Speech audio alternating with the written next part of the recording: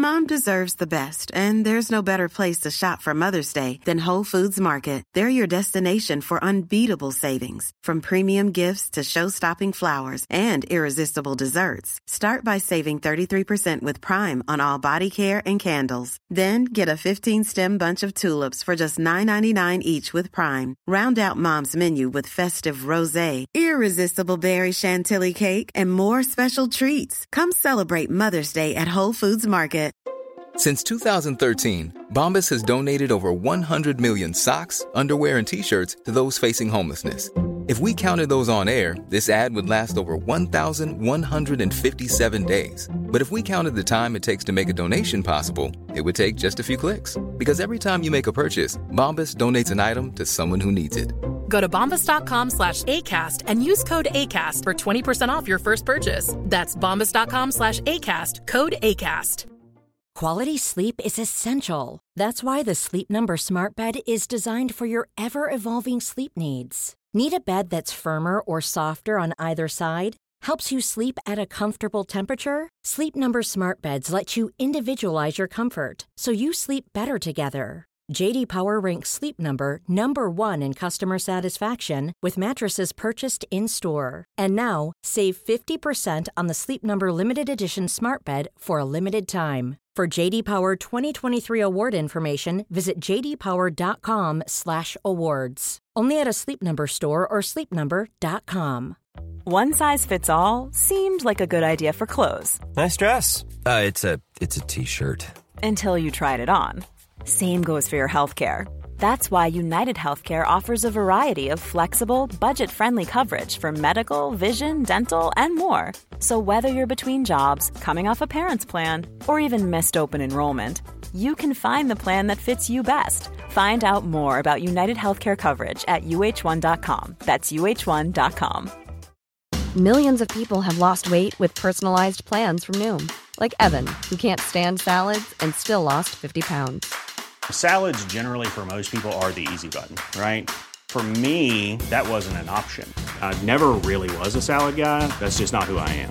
But Noom worked for me. Get your personalized plan today at Noom.com. Real Noom user compensated to provide their story. In 4 weeks, the typical Noom user can expect to lose 1 to 2 pounds per week. Individual results may vary. Hey there, it's Michelle Norris. I'm host of a podcast called Your Mama's Kitchen. When I travel, I'm usually looking for a way to find a taste of home when I'm not at home. And one of the things I love to do when I am at home is entertain. And Airbnb allows me to do that. When I was in California recently, I rented a house that had a great kitchen. And when we were sitting around the table, we were all thinking, we're in someone else's house. Someone could be in all of our homes as well. If you have a home, but you're not always at home, you have an Airbnb. Your home might be worth more than you think. Find out how much at airbnb.com/host. The following is a presentation of the Force Center podcast feed.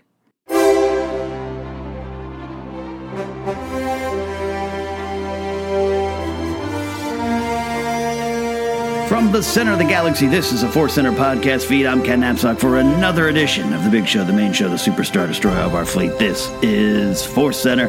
With me is, well, Joseph Scrimshaw sipping on some 12-year Glenlivet. Yay! 12 years. 12 years.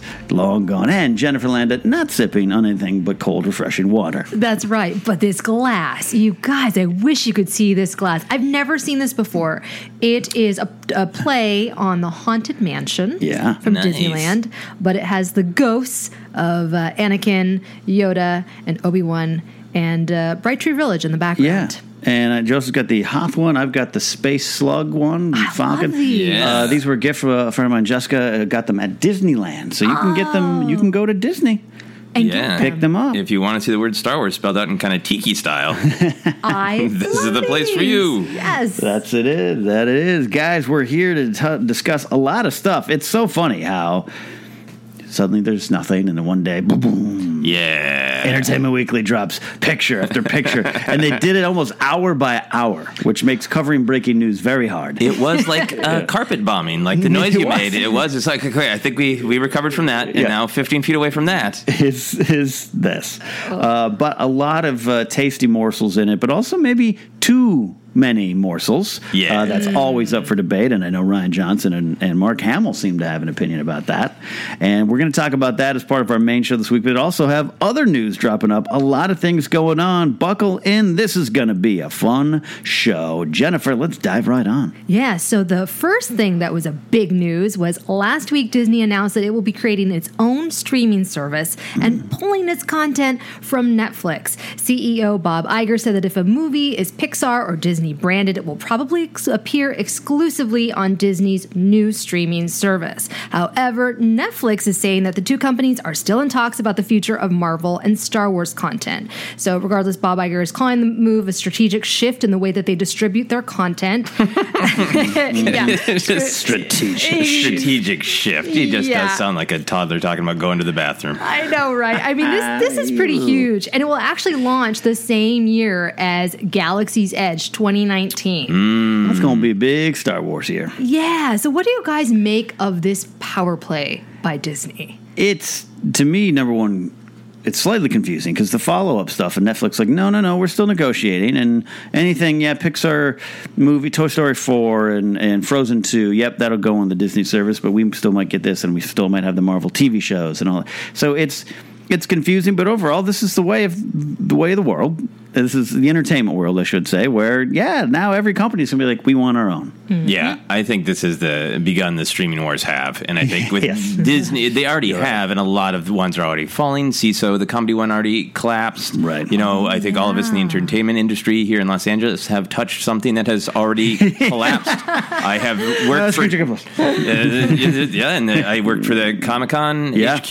which was also just being like, everybody had that brief moment where streaming. Yeah. But the difference here is that Disney might be big enough. Like, the market is fractured. It is too fractured. Yeah. But Disney might be the one who's big enough to say, and while we're taking over everything, we'll also screw you, Netflix, for taking Marvel and Star Wars too. Oh. Yeah. I think that's what's going to happen eventually. Yeah. Yeah. And I think this will be how they launch a Star Wars live-action TV show, without a doubt. Why would you not do it any other way? Yeah.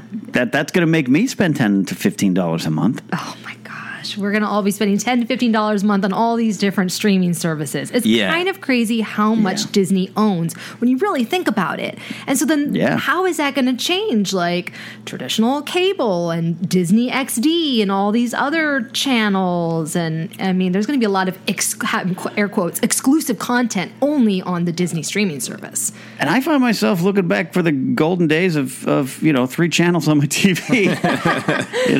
I love all this stuff. I love all this content, but it's like, oh, hey, are you watching this show? What channel's that on? Oh, the Audience Network. It only airs on Tuesdays. The whole network. Like, it's this weird. The Rabbit Ears Network. Right. And everyone's got original content and everything. It's a great time to be a creator, great time to get your voice out there. But on the big level, WB might go, oh, well, we have some stuff. And, CW, next thing you know, everyone in the world, much like I pay from HBO now, I pay for my WWE network, and they were one of the first to really do it on a big, big level, and it's only grown. So I don't know, but I still have my DirecTV hooked up. Yeah, me too. Yeah, I mean, I think the biggest thing for Star Wars fans is, I think since the market is so shattered, they're not going to do a separate Star Wars channel, is my bet. Right. Because why would they? Why wouldn't they just want to get everything under this roof and be one of the biggest streaming? Right. And that could be clearly a subcategory on this. You get the Disney streaming, there's the Star Wars tab. And you and I and Jennifer and all of us and Mike Black and Mark Riley and all of our friends are just going to sit there watching it. Or maybe it's just $1 extra per month. Just $1 extra for the Star Wars. An extra $1 for the Marvel. If you pay the basic, you just get the Muppet Show that everybody hated. Besides that. And 2019, right? Yeah, so 2019. I wonder if we'll start hearing rumors of a show Probably. I think so. I mean, sounds like Disney XD will probably still be running, so I imagine the new animated series will still be on Disney XD, but that's another thing. We don't know exactly when that new animated series is coming. Exactly. This might shift everything that we've been expecting. So that's true. Get ready. 2019. So let's talk about actor Donald Glover, who always has a ton of gems in his interviews, like the one he did recently with The Hollywood Reporter. For example, he said that when he met with Billy D. Williams to go over the character of Lando, he had a ton of ideas and questions on Lando's motivations and backstory. But when he asked Billy D. what his thoughts were on the character, Billy D. said, "Yeah, I don't know about all that. Just be charming." So he also said that the change on the Han Solo set has been very dramatic now that Ron Howard has taken over. He said it's clear that Howard has a vision, but he also feels self-doubt knowing that he was not Ron Howard's first choice. He was the previous director's choice for the role of Lando. He also said that he doesn't know everything that went down with Lord and Miller leaving, but he compared it to feeling like the youngest child in the divorce. So this is a really interesting point, and I wonder how that translates. Like knowing that, this new great director, Ron Howard has a vision, and Donald Glover made that very clear. He has a vision, but knowing that maybe you're not a part of that vision, like maybe he would have chosen a different actor. Like I wonder how that translates on film. I don't know. I mean, they're all professionals, so. It's a weird situation, of course, because when I'm hearing that, and I read that this week, and Donald, of all the actors, I believe he's the only one that would not know what was going on. Like he'd be one in the corner, like, whatever, I'm off doing my genius stuff and having some fun. So I believe him when he says he doesn't really know. If anyone else, if Alden Ehrenreich was like, I don't know what happened, I'd be like, you know what happened because you probably caused what happened. Yeah. But with Donald, I've never thought of it in those terms because it's such a weird situation. It wasn't like Ron Howard. I don't know. He just seems like the guy would be like, they cast you as Lando? Cool, let's do it. Right. Yeah. Right. I think comedians know how to use self-deprecating humor to deflect. And that's what this seems like to me of like, this whole article is very honest, and Donald Glover is always very honest. And I think he probably wants to respect whatever he's being threatened with Lucasfilm to not talk about the situation. Yeah. So how can I make this better? I can make it about me, and I can make it jokes about me. So that's what we talk about, not... Donald Glover said this about how different their visions are. It's a really good, really charming way to deflect. And I'm sure there's an element of truth to it, but it also has that value of, that's a great deflection. That's a good point. Yeah, absolutely right. Very deft. Yeah. I love the charming quote, too, because that is, I think, the growth of Star Wars in a nutshell. Like, that we know the backstory of every little character. Back in the day, Billy D. Williams was just like, what? You want me to do what? Oh, I like ladies and I'm a little shifty? Got it. That's all he doesn't need to know what planet he was born on. He doesn't need to know what the Battle of Kanab was. Right. And that's just so great to have that repackaged in a nutshell. Like, I got one word for you. Charming. Yeah. Charming, man. You just got to be Billy D. Man. Yeah. Oh, yeah. That fits too. That fits like Billy D. I was reading that article, that story came out that was like back in 1980 where an interview and Billy D just spoiled the whole movie. How charming. Yeah, someone was like, so how do you like playing a villain? He's like, villain? I turn things around, man, after Han gets captured and everything. Like, he's just like, how dare you call me a villain? I'm cool. Oh, my gosh. Yeah. It'll be interesting to see Donald Glover's take on Lando. Yeah. And his role is going to be smaller. So I love that he had so many questions about the backstory and the motivations and things like that, and even though he probably only has a couple scenes. But I like his commitment. Yeah, it's great. Well, let's talk about something that caused a kerfuffle on the internet. Good Star Wars kerfuffle. Yeah. Is Captain Rex in Return of the Jedi once and for all? Not yet. This all started back in 2016 when, after the premiere screening of the Star Wars Rebels Season 2 finale, Dave Filoni said that he believes Rex is that bearded old guy on Endor. Quote, I'm going to make that happen. I'm getting like Palpatine. I'm getting power crazy. End quote. Flash forward to last week when Star Wars Rebels writer Stephen Melching tweeted an image of Captain Rex concept art alongside a photo of the old guy in Return of the Jedi, known as Nick Sant in Legends. And the caption said, "This is happening. Hashtag Star Wars Rebels. Hashtag old Captain Rex." So after that, fans freaked out. They were excited. Some were angry. Stephen Melching later deleted his tweet and clarified that if Captain Rex was at the Battle of Endor, it's still just a theory. So this theory keeps getting new life. How do you guys feel about this particular type of retcon?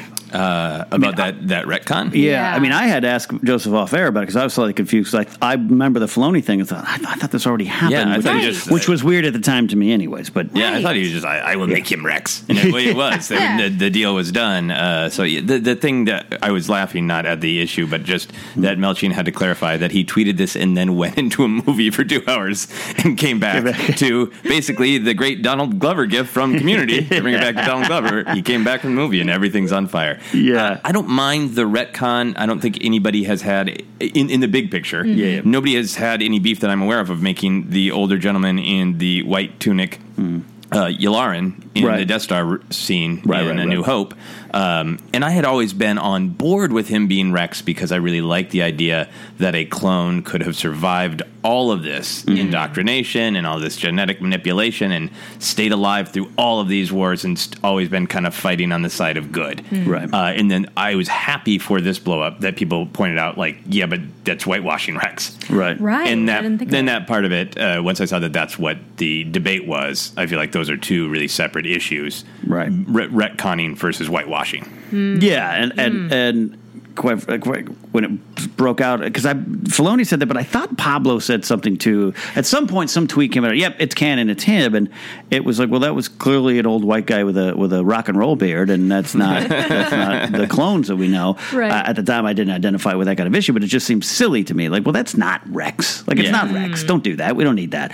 Yularen works because then they based the character design off that guy. Yeah. So while it's not saying, I don't know, it's not as horrible as if they're like, we're casting Rex now, and it's just, that would be idiotic. This is just carelessness, I think, that I'm glad got put out there, and I think they'll be able to correct it and say, no, and then maybe Rex can show up somewhere else. Yeah, that's where I come down on it, is I don't want that guy to be Rex because it is kind of wedged in, and I think the whitewashing concern is really, really valid. Right. But I like the idea that Rex survived. So, you know what? I would just like a different story of what Rex is doing during the Galactic Civil War, because that's the part that I personally think is awesome, that Rex would survive and his story would continue. We have so Not many, that he's that guy. Yeah, we have so many people on the Battle of Endor.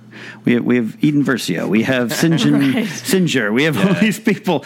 Rex could fit in there into some tree somewhere. Absolutely. Yeah, that was interesting. I did not think of the whitewashing until some people started pointing it out, and I went, oh my gosh, they're right. But I also noticed that there were people that were upset that anybody was calling it whitewashing. It's just a character and blah, blah, blah. And this is just, imagine that. Yeah, and this, I didn't get mad with the difference, the way that Forrest Whitaker looked as opposed to Saw Gerrera and blah, blah, blah. And I'm like, that's different. That's actually very different. Eye color change and hairstyle change. Yeah, that's a big difference. Very different. Yeah, so we'll see. But I kind of just feel like they just need to put this to rest, because this has been floating around for like over a year. Like, let's just end it. And I'm sure Filoni's intentions again. That seems like Filoni at a convention. Yeah, yay, right, exactly. this, yay, and then later on you can be like, hey, come on, that's not it. That's not it. So I wouldn't be surprised if there's some official statement like, no, that's not Rex. Yeah. That's Nick Sant. We're going to get Nick Sant's whole comic book, I'm sure. Exactly. He modeled himself to look like Rex with that beard because he so admired Rex. That's the kind of retcon I think we'll end up with eventually. Okay. Right. Well, something that people were actually very happy about overall was... kind of. I got some... Get some backlash. Yeah. Okay, good. Well, this will be interesting. So forget General or Princess, just call her Doctor.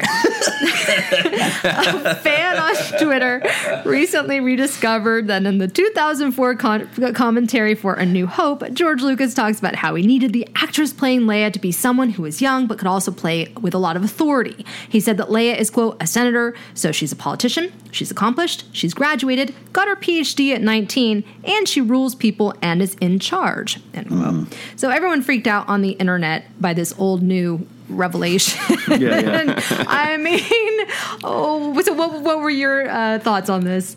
Well, this came to across my desk when our good friend Chris Taylor at Future Boy on Twitter tweeted out very much against this idea, saying this is not canon. And basically, over the course of this thread, went back to Claudia Gray, the author of the new Princess Leia book, who was like, well, this is news to me. And then, of course, I think Pablo at one point was like, wow, a commentary track from 2004 is news now. But there was a time, we know, that they say if George said it, it was canon. they had to go fix it. I think there was that comment on Jon Stewart on the Daily Show or something when Jon Stewart interviewed him, and Jon made some joke and about coffee. There's something, and George said, "Yeah, okay, I'm going to make that canon." And they had to go. There's a story of they had to go make it canon. What? George was George. It's why Obi-Wan is from Stewjon, right? From the planet Stewjon. Is that's the one? That's the one. That's the one. Yeah, well, because he's asked him where is Obi-Wan from. He's like, how about Stewjon? Thank you for filling in that blank. Yeah. So now to have them, a bunch of people, and Claudia Gray, who's a great author, I'm looking forward to this book, be like, that's not how I found out. That's not what I was told. It's an interesting change in Lucasfilm, obviously. Yeah. So as far as, if she's a doctor, great. If she's not, awesome either way, but it's still going to be a character we love. But that's what I got out of it. Like, we're doing things different now. Yeah, I feel like this was less about the character because clearly what George was saying about the character is awesome. And I think every Star Wars fan agrees with what he was trying to do with the character of Leia, and that Carrie Fisher did that and so much more with the character. But then when we focused on, I think, because it could be a news bite for people who understandably need and want clicks. They keep things afloat. It turns into PhD, which is this weird, dumb, earthly detail. Right. And I feel like if we go through every commentary that George has ever made, there's a lot of new canon that we can find. I imagine all of these accomplished women picking up their PhDs without bras, because that's a thing that George Lucas said too. Right. Around the same time that there are no bras in space. No underwear in space. Just think of all those braless PhDshs empowered by George Lucas's random comments. So to me, this feels like it's something that got picked up as clickbait. Obviously, in modern Star Wars, random stuff that George Lucas said in the past can't be canon, but none of that takes away from the spirit of what he was saying, right? Which is, I think, what we should be happy about and celebrate. Right. Yeah. I wasn't actually that excited when I'm like, it's just another offhand remark by George. Like, he said so many things, just whatever he was pontificating about. And I think you're right. It was more about like the character overall as opposed to like specifically, we don't know what postdoctoral study is like in Star Wars. I'm sure it's very different than here in our world. So it was just funny how people kind of latched onto that for that reason, like you're saying. The soundbite, the clicks. So do you want her to have whatever, like PhD is too earthly for me. So if in Claudia Gray's novel that's coming out, if we learn that she graduated from whatever the Alderaanian Academy is, would you want her to have like a new title, a new honorific? What would you want her to have studied? I think that showing that she had some sort of education would be great. Yeah. I don't think that that's a bad thing. But giving it a name like a PhD, I don't know. I don't want to say it. I don't know. You don't want her to have a master's in communication or something really like earthly like that? I could see like a political science. Yeah, that would make some sense. Poli-sci major. That could make some sense. Yeah, and absolutely. I think you're right. There's probably some kind of equivalent, and I'm sure we can now they can go figure that out. But unfortunately, you got this thing with Claudia Gray. Probably has this great book coming that doesn't touch upon that. Yeah, that she might be like, wait a second, maybe they're rewriting it, reprinting some of the books. Just do a reshoot. Do a reshoot on your book. Yeah, we have to add a week in case George said something in 2004. Right. Oh, old canon. So let's talk about the new writer for Star Wars 9. Oh, yeah. Lucasfilm has brought in a new writer for Star Wars Episode 9. Writer Jack Thorne has been hired to revise the previous draft of the script that Colin Trevorrow and his writing partner Derek Connolly wrote. Jack Thorne is best known for his work on British shows like The Fades and The Last Panthers, but the question on a lot of people's minds is, who the heck is this guy? And what is he going to be bringing to this, the final chapter of the saga? This is huge. Just a chance for us to talk about it. Obviously, this is what we love to do in Force Center. Go talk about the news elsewhere and come back and really get into it with our points of view. And I think this is overall a good thing. What's interesting is the thing he's most known for, maybe publicly, is this Harry Potter and the Cursed Child, which was not received well. No. So it's received well, I think, when people see the show live. I've talked to like 2 or 3 people who like enjoy the experience and then get caught up in the story. But for people who just read the not the transcript, but the script, it's scary to people because it's really revisionist, and it is J.K. Rowling. It's her ideas, as well as his, but it's very messing with the canon and messing with what people love about Harry Potter. So I think that is a thing that might make people nervous about this guy. Well, it's a weird combination, because if just he tries that approach again, there might be people in Lucasfilm who are like, yeah, that's great, we don't care. Alderaan wasn't the planet, it was another planet. It blew up. You hear some of that stuff going on. I don't know, Jennifer, where do you come down on this? I don't know who I'm sorry, I don't know who this guy is. And I do feel like this person has their work cut out for them, because now we know they have to reshape the Leia story. Now we also know from the Entertainment Weekly spread that we're going to be talking about later, there's a lot of loose ends that they're going to have to tie up. You know, that we're going to learn more about potentially Rey's parents. We're going to learn more about Snoke.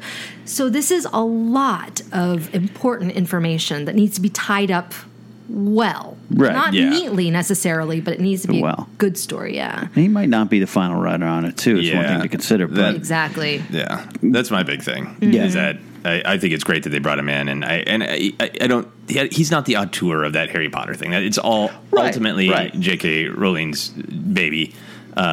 So I don't think that we have a lot to judge him by, other than he appears to be a competent writer from all the stuff he's done for BBC and that. Yeah, successful enough. And a lot of it character-based drama type stuff. Yeah, exactly. So that's great. And I think it's great to see them bringing in anybody else, because I have my doubts personally about Colin Trevorrow. So to see them say this early in the process, like, yep, we need more hands in here, and I don't think he's going to be the last. Yeah. I mean, which is, again, commonplace.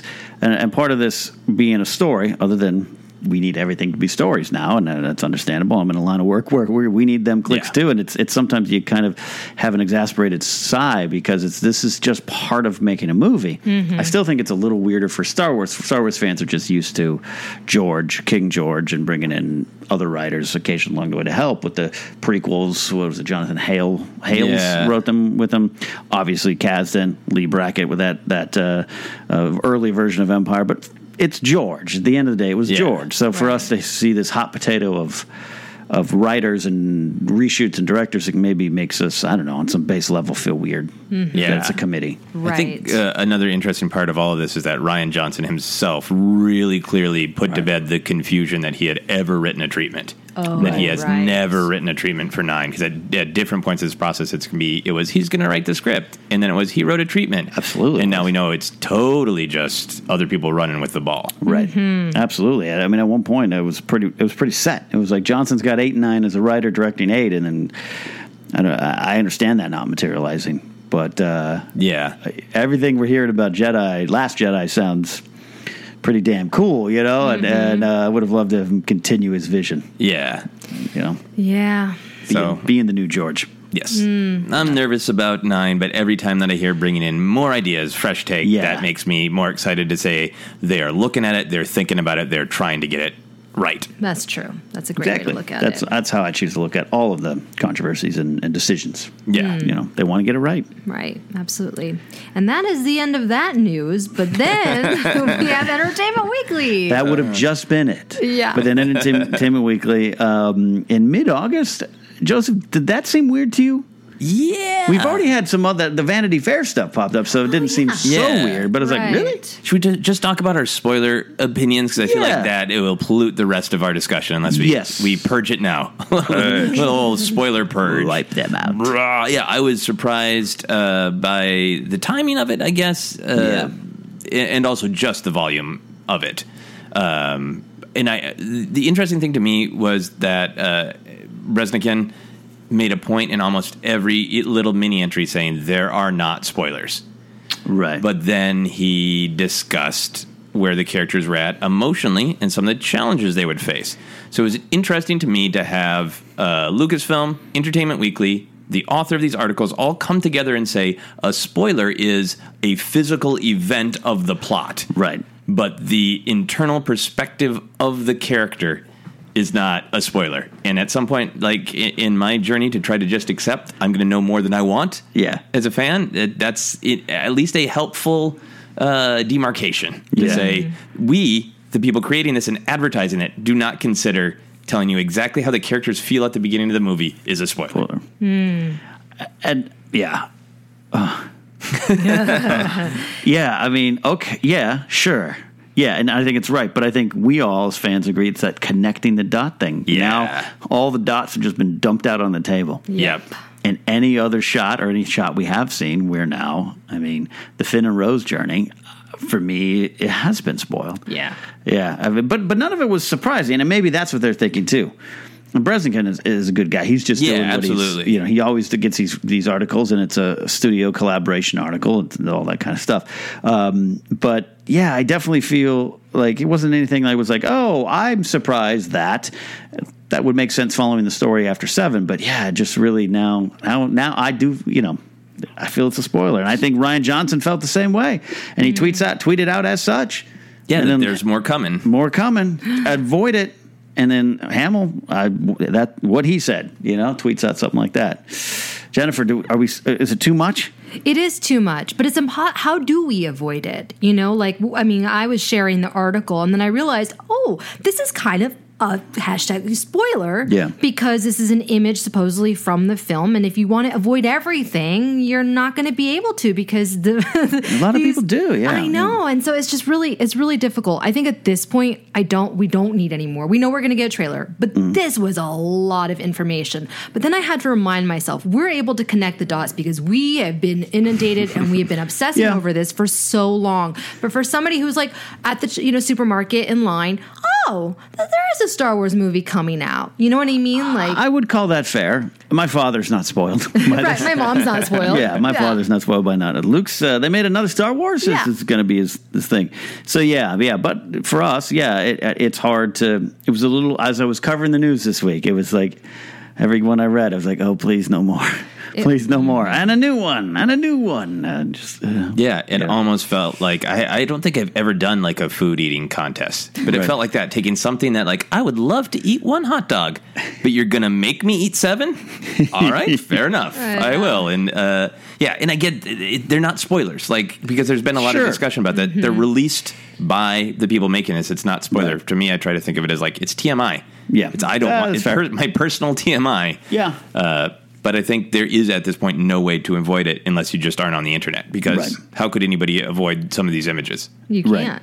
They just got reshared a million times. There's just, the only way is to not be on the internet. And it's like, it's hard for me to trust anything. Now, someone tweeted out after we were discussing the stuff on Jedi Council, someone tweeted to me, I made an offhand comment about, I'm still excited to see what Rey's purpose on Jakku was, more than just her family. And he tweeted me 6 paragraph type of all 139 character tweets, 5-6 of them about what he felt, but he didn't say, here's my theory. He just started like, this is going to happen, this is going to happen, this is going to happen. I think it was just a theory, but you don't know at this point. And I immediately had to like just turn my mind off from it, because it didn't seem logical. It had to do with Luke's hand and all this other stuff, but we've heard enough of that, and enough people get these scripts, there's some information comes from weird much. So it's a weird time where we just want to preserve this experience so much, which was so much easier back in the days when Lando was spoiling things. But charmingly, that said, there's an amazing amount of information, and I think I understand completely if you're a Force Center listener who doesn't want to continue on and wants to come back next week on another episode. But we're going to break it down, because I think we're set up, I should say, for a very intriguing saga film here. Yeah, I think so. Absolutely. Mm-hmm. And while it gives way more than I would want, it does still suggest other fun mysteries that I think they will not share until the actual movie is out, obviously. Sure. Mm-hmm. Sure. So with that, should we dive on in to this here? We can just kind of go as, we'll go down our list here, kind of in order of how they were released, right? Yes. Yeah. There were 8, right? 8 news articles that were shared over the period of 2 days. And the first one was with Luke and Rey. Can Rey save Luke? Can Rey save Luke? So this is a case of don't meet your heroes. I'm a big fan of The Replacements. I don't ever want to meet Paul Westerberg, because I've heard horrible stories. So this is that Luke Skywalker is a myth. I thought he was a myth. And then that emotional moment of her at the end, which got to me and still gets to me, still one of my favorite Star Wars moments, of this little girl from the desert now standing before this legend, is not going to go the way we would have thought, and that's not news to us. But the news here coming out of it that, and I don't want to jump out of order of anything here, but let's we can dive it all in here. That Luke is a man of regret and sadness, and he's a broken man, Joseph. Yeah, I think that was the kind of the big confirmation that it's not going to be, actually, I came here to do this thing at the Jedi Temple. And maybe he still did. But the confirmation that he's going to be like, yeah, I want nothing to do with this, which is something a lot of us have speculated on, and that the story is going to be Rey trying to get him to be a hero, getting him to bring the optimism. The thing that I thought of the most reading this article is, Rian Johnson had that great quote about, I started this whole script by trying to decide what would challenge each character the most. Right. And I think what the big challenge might be here for Luke is he saved the galaxy the first time around by not listening to Obi-Wan, not listening to Yoda, not killing his family. Right. And now I think maybe there's I feel horrible that my Jedi Order collapsed, and I feel so guilty that it is my nephew, but I can't do anything about it. Because the worst thing that could ever be asked of me is to kill my family. Right. So I wonder if there's the you can do something about it. I'll even help you do something about it. Right. But the one thing I will never do is take a lightsaber to my nephew. And that's because that's what would, as we know the character Luke, that is what would drive him to, I'm taking no responsibility. That's a great I like that. And are you getting caught up with the comics, either of you? I know we've been talking about it. I've read a little details here and there, but not the actual comics yet. On this table, that is a stack of Star Wars comics I need to get through, or been getting through. The Barish Vow that's going around. Yes, I read about that one. Yeah, it was. I don't think you're ever going to hear Luke Skywalker in a film say, I took this vow. Yeah. But it was an interesting idea, and this is in the new Darth Vader comic, of this man bun wearing Jedi that he finds in jean cutoff shorts on a planet. He had taken this bearish vow, and means you're still a Jedi, but you cannot something happened that caused you to take this vow, and you are still a Jedi, but you cannot get involved with anything. You've opted out. It's atonement for something, right? Yes. Yeah, absolutely. So Luke could be atoning for, I screwed up. And it makes sense when I had heard it before, then I finally read the comic and you hear him explain it.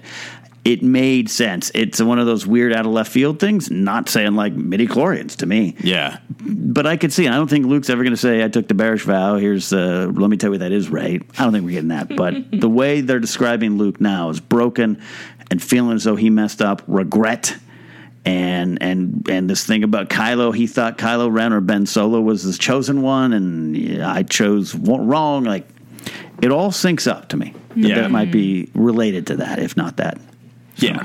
And what do you think of it, Jennifer? The Barish Vow. So that actually kind of reminds me of, because we saw in one of those photos that was leaked online. Doesn't he have a staff of some sort, or like a cane? I can't remember where. You are not part of old man from his walking stick. I saw that somewhere, right?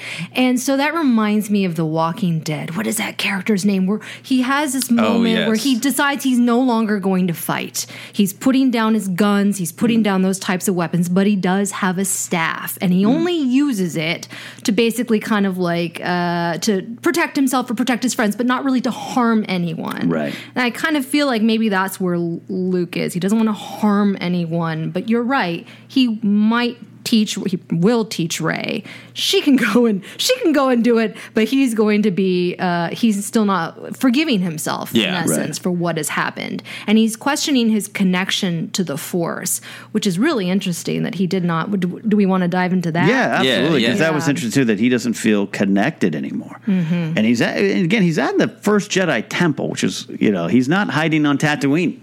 You know what I mean? Like, he went there for a reason, maybe to refine himself. I don't know. But yeah, not being connected to the Force is big. Absolutely. And the fact that he has made a mistake, Mark Hamill said, Luke made a huge mistake in thinking that his nephew was the chosen one. So he invested everything he had in Kylo, much like Obi-Wan did with my character, and he is betrayed with tragic consequences. Luke feels responsible for that. That's the primary obstacle he has to rejoining the world and his place in the Jedi hierarchy. That guilt and that feeling that it's his fault. Yeah. And it's big news about the Chosen One, which we love. We all get tizzy over the Chosen One. That was shocking to read that. I was kind of like skimming it because I didn't want to spoil myself. I'm like, I'll just like look. And all of a sudden, whoa, wait a minute. That's a big one. I think this is going to be a story about how the Force doesn't like passivity. Because in a lot of these stories we're going to be discussing, it keeps coming down to choice. Rian Johnson keeps bringing up, like, you might learn this or whatever, but then the character still needs to decide what to do in the moment. Right. So I like that idea that he's lost connection to the Force, and that the Force is pretty much just like, come on, old Master Jedi, you need to make a choice. And I think it is. I think we're going to get a triumphant moment where Luke makes the choice. That would be a real bummer. Yeah. The whole movie. If it's just like thumbs up to Rey. Yeah. Good luck to you. Go on. Whole movie, you cut back. He's bothering the caretakers. Yeah. Can I get some clean linens? Nothing going on. Yeah, here in Hotel Achto. Yeah, we're going to get that. We're going to get the movie. But it's all very interesting. I love that Rian Johnson saying that we know Luke is not a coward. He's not just hiding because he's scared, but we also know that he must know his friends are in danger. He must know the galaxy needs him. And he's sitting on this island in the middle of nowhere. There had to be an answer. And I like that. I like that thought, building this character. Yeah. Building Luke, a new Luke for a new time. Yeah. I'm excited to see Mark Hamill acting. Yeah. Oh, I think he's going to be acting his pants off. It's just going to be his robes off. Thrilling. His robe off. It's going to be really thrilling to see. I think he's going to a dark place. Yeah. And I like this idea of Rey, part of her journey, again, this meeting your heroes, but it touches on her abandonment issues, and she's still got to work through that, and that she must feel cheated, and I'm sure she'll be angry. Then you know what happens when you get angry. It's going to be an interesting dynamic versus Luke wanting to be trained by Yoda so much, and Yoda, same kind of thing of but I always felt more of a test. This one might be legitimate. Yeah, you know what? And I think this is going to give even more weight to Han Solo's death. Mm-hmm. Yeah, because I think Rey will be able to throw that in Luke's face of saying, I met Han, and he was like a father to me, and he saw that there was a problem in the galaxy, and even when it was his son doing it, he didn't turn away. So why are you? Oh, man, that'd be great to give even more weight to Han's choice to face his son. And what does Luke say then? Right. Yeah, and Rian Johnson even said that Han Solo will be a metaphoric ghost kind of hanging around the film. Yeah. Not that it'll actually appear as a ghost. I just pictured him in the clouds, Han's head in the shape of the clouds on Achtu. But his death will linger. Some other new heroes in the story are going to be Finn and Rose. Now, Finn is not new, but I think he's still a character that is still trying to run, and that's one of the things we're learning here. He's going to recover from this injury and be like, I still want out. Still don't belong. And Rose, who is a nobody by her own description, by Kelly Marie Tran's description of her character, and what we know, she is a lowly, her sister is the X-Wing pilot. She is a mechanic, and I like this. Gunner, right? Gunner, right, because that's one of the figures I believe we saw, too. Action figure with her, could be. I don't know. There's so many images coming out. I think her sister was straight up described as a gunner in the article. Oh, gotcha. Rose is a mechanic, and the quote, grease monkey, I think she called it. That's what I'm thinking. Space grease monkey. Hey, wait a minute. So, Finn's been critically wounded. He wanted out anyways. Now, you would think at the end, he picks up the lightsaber at the end to fight Kylo. He makes that choice, but it seems to me a lot of it might have been based more on Rey than the higher goals, and maybe that's the transition of the character. So some interesting stuff, and it definitely seems Kelly Marie Tran is, hitting the big time with the story. She will be front and center. Yeah. This is the one I really didn't want to know. Because the Luke stuff, you could get close to guessing. It was a confirmation. Because who knows? The surprise could have been Luke been like, no, I'm here doing something. I'm not just running away. No, we have it confirmed. He's running away. But this was the thing that you didn't know. That I couldn't. That would have been a pleasant surprise. That Finn wakes up in pain, probably with the base under attack, and said, I was in this for Rey, and I just want to go somewhere peaceful with people I like a Rey, and I don't give a shit about all this. So that was a little bit of a bummer to find out that that's going to be a big part of his arc. Yeah. And that Rose is the one that convinces him to go on this mission, and which we'll talk about later with Benicio del Toro. So again, it was this connecting of dots where I was like, oh, okay, well now I know how that whole Canto Bight sequence is going to play out. Well, we know that they're going undercover, and that's a staple of Star Wars. I have no problem with that, but it is so. It's like now I know. Yeah. Now I know. Mm-hmm. So the main question is, are they gonna kiss? Yes, right. Between Finn and Rose. I think to me all signs are pointing into that. Yeah, I think there's going to be some kissing. Yeah, Rose Tico's the one kind of changing him. Right. You know? And she sees him as a hero, and he's kind of, at first, he's like, not annoyed by that, but, you know. And I love that idea that she sees him how he thought he was pretending to be to Rey and Han and everything. Right. So I'm a big deal. Okay, big deal. Yeah, but now he knows the reality of it. Is like, I was almost murdered in the woods. I don't really feel like a hero. Yeah. Yeah. Don't want to do this anymore. Right. But we know that they will be in Canto Bight, which is on the world of Cantonica? Cantonica, which is my favorite metal band from the 80s. Yeah, Cantonica. They opened for LA Guns and Cantonica. So that's... Yeah, Canto Bight looks awesome. It does. It's Vegas. It's absolutely. It's a whole city. It's a luxury resort that's built on this very otherwise abandoned, arid planet. We got ourselves a Vegas planet. Yep, yeah, it is. Yeah, and it's surrounded by law enforcement, which is really interesting. And they have those spiked wing police speeders. Yeah. Right. So there's definitely going to be a lot of danger. So I think that's going to be an interesting action sequence. Oh, absolutely. This is going to be Bond-like. Absolutely. I'm excited for this portion of it, which is similar to some stuff coming out in Black Panther, I think, too. But let's do it. I love it. I love those kind of sequences. Let's. This is the one that I was the most excited about. We're gonna not just for the obvious reason. We're gonna have this twice now. So let's get into this here. But yes, we have to because it was released. Yes. A couple things. Yeah. The thing that really excited me were the caretakers. Yeah. I thought that they were just such a great new Star Wars character. And the caretakers are Fishbird nuns who have been there for thousands of years. Yeah, and they're there to maintain the structures on the island. I like that they're kind of annoyed by Luke. That's so great. Yes, Isn't that great? That. Yeah. And that they're like, kind of almost like a nunnery is happening. They're all females. The feminist agenda is taking over. Sorry, guys. Fish girls. And that they speak a blubbery sort of Scottish fish talk. Oh, I can't wait to hear that. I don't want to hear that in the trailers because I want to enjoy that in a theater with friends. Oh my god! I mean, that's Scottish fish blubber talk. Potential to be the most awesome thing or a problem, but I trust they're going to execute it right. So you love it. I love it. I am want to love it, and I hope I will. Everything you guys described to me, I look at them, I see Vogons, I see, and that's not bad because I'm a Hitchhiker's fan, but like, it's going to be a weird fit for me if it's not done right. I'm not going to have a super big problem with it, but and then to hear the voice, that could be like a Terry Jones Monty Python character. I should have fucking this. Yeah. You come around here, we'll turn down your blanket. Like, that's probably pretty close, actually. Will it be a high pitch or low pitch? I think they're going to be low pitch. Low pitch? I think low pitch fish bird nun ladies. Fish bird nun ladies.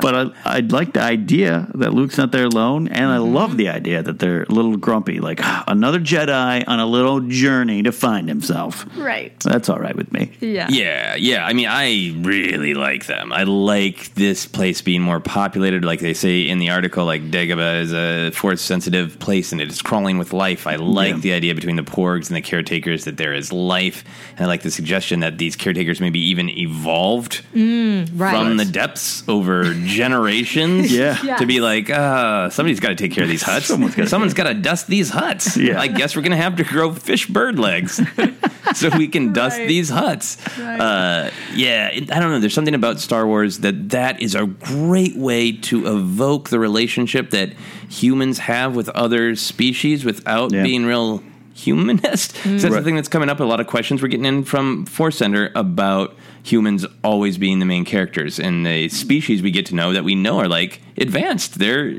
a part of this whole galaxy, but they're never really driving it to have this species that has this really singular purpose. They can have this fun back and forth with Luke. Is really exciting to me. Right. They're big matronly creatures with skinny bird feet. Yeah, we haven't seen their bird feet yet. We have not. No. And I'm waiting for one of them to eventually be on Databank Brawl. Oh, yes. Oh, yeah. Yes. I'll come around and kill you. I'll cut you. And then we're going to talk about it a little bit more, but these other creatures we all know and love, and now start to hate some people. I like them. These porks.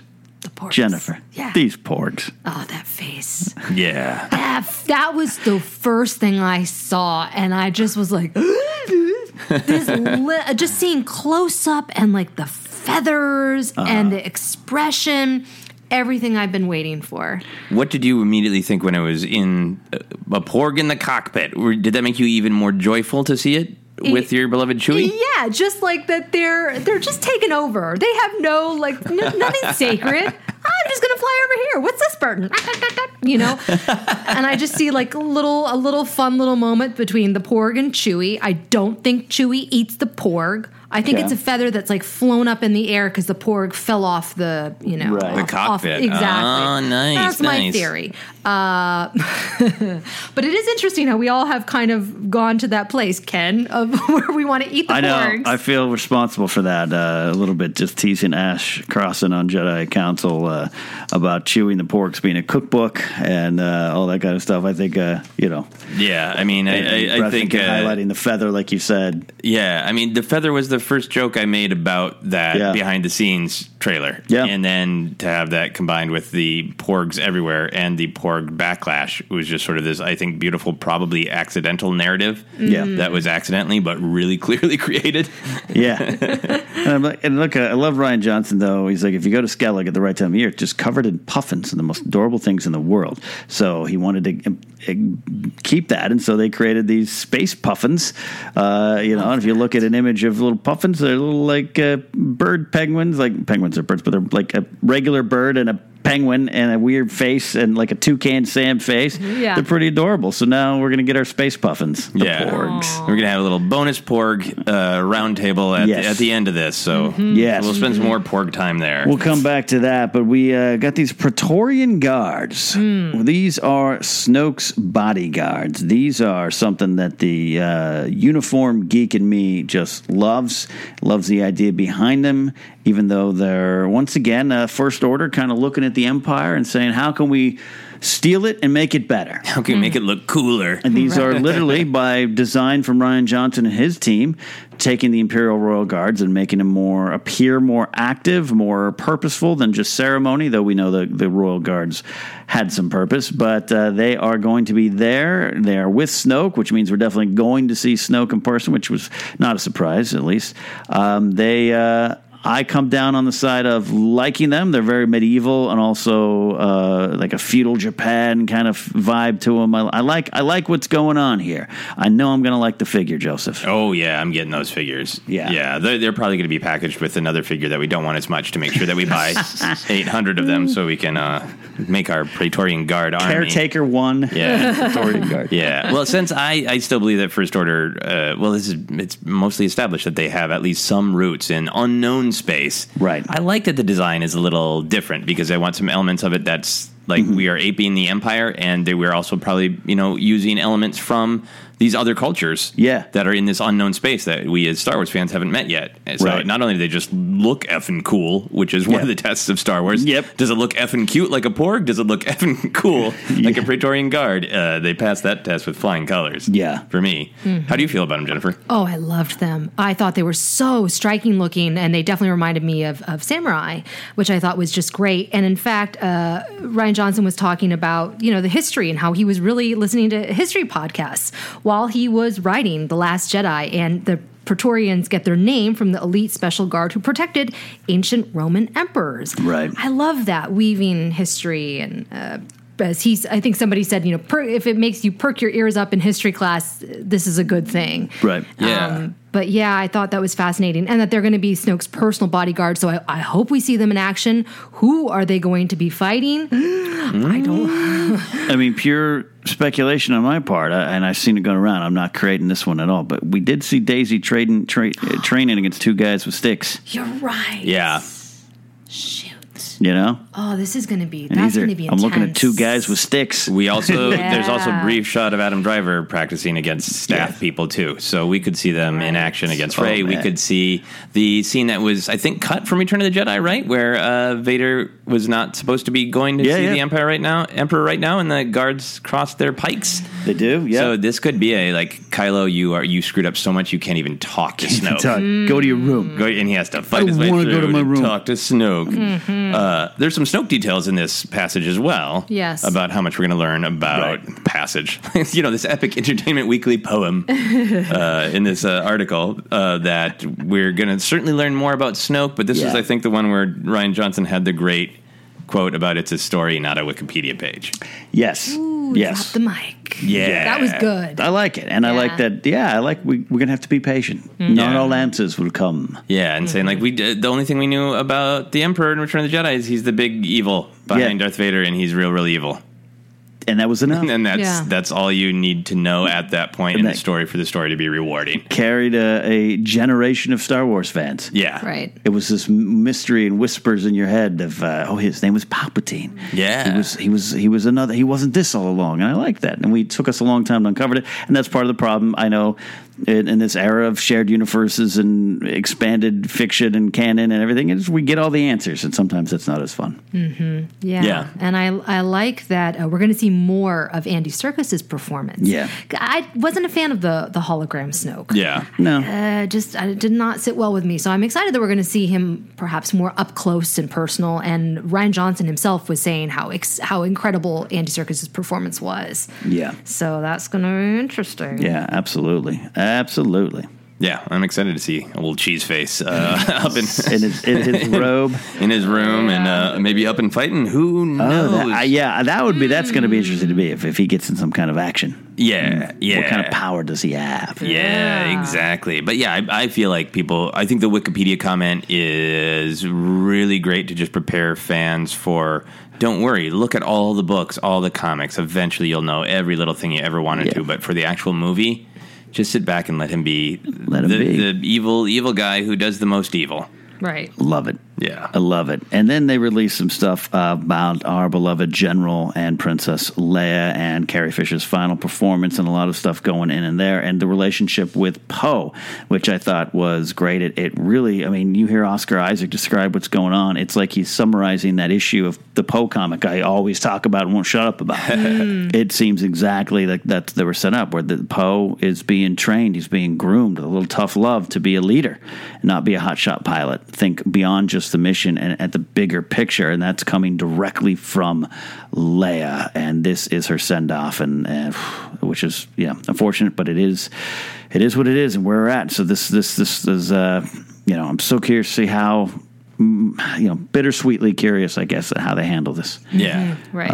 But they seem to have a handle on it. I like where they're going with it. Yeah. I feel like I really like Poe is sort of a apprentice Padawan. I like that idea that's the relationship that he's going to have in the story, and it sounds like physically they'll stay in the same space a lot. So I really, really like that. I think it's a great way to use like the wisdom and the humor of Leia to really be passing on. And it also, it sounds like, wow, every character is going to be facing these hard choices where it's just like, the future or the past might predict the future, but the present is now, and you just get to decide. And we already have like indications of that with Rey, with Luke, even with Finn deciding, do I actually want to fight for the First Order? So to put that on Poe, because he could easily just fly around and be cool and we'd all be happy. Yeah. But to give it that extra layer of he has a choice of whether or not to step up. Right. I think is really cool. I like that. And the other thing I liked about this segment of the article was Rian Johnson talking about how Leia's last sort of action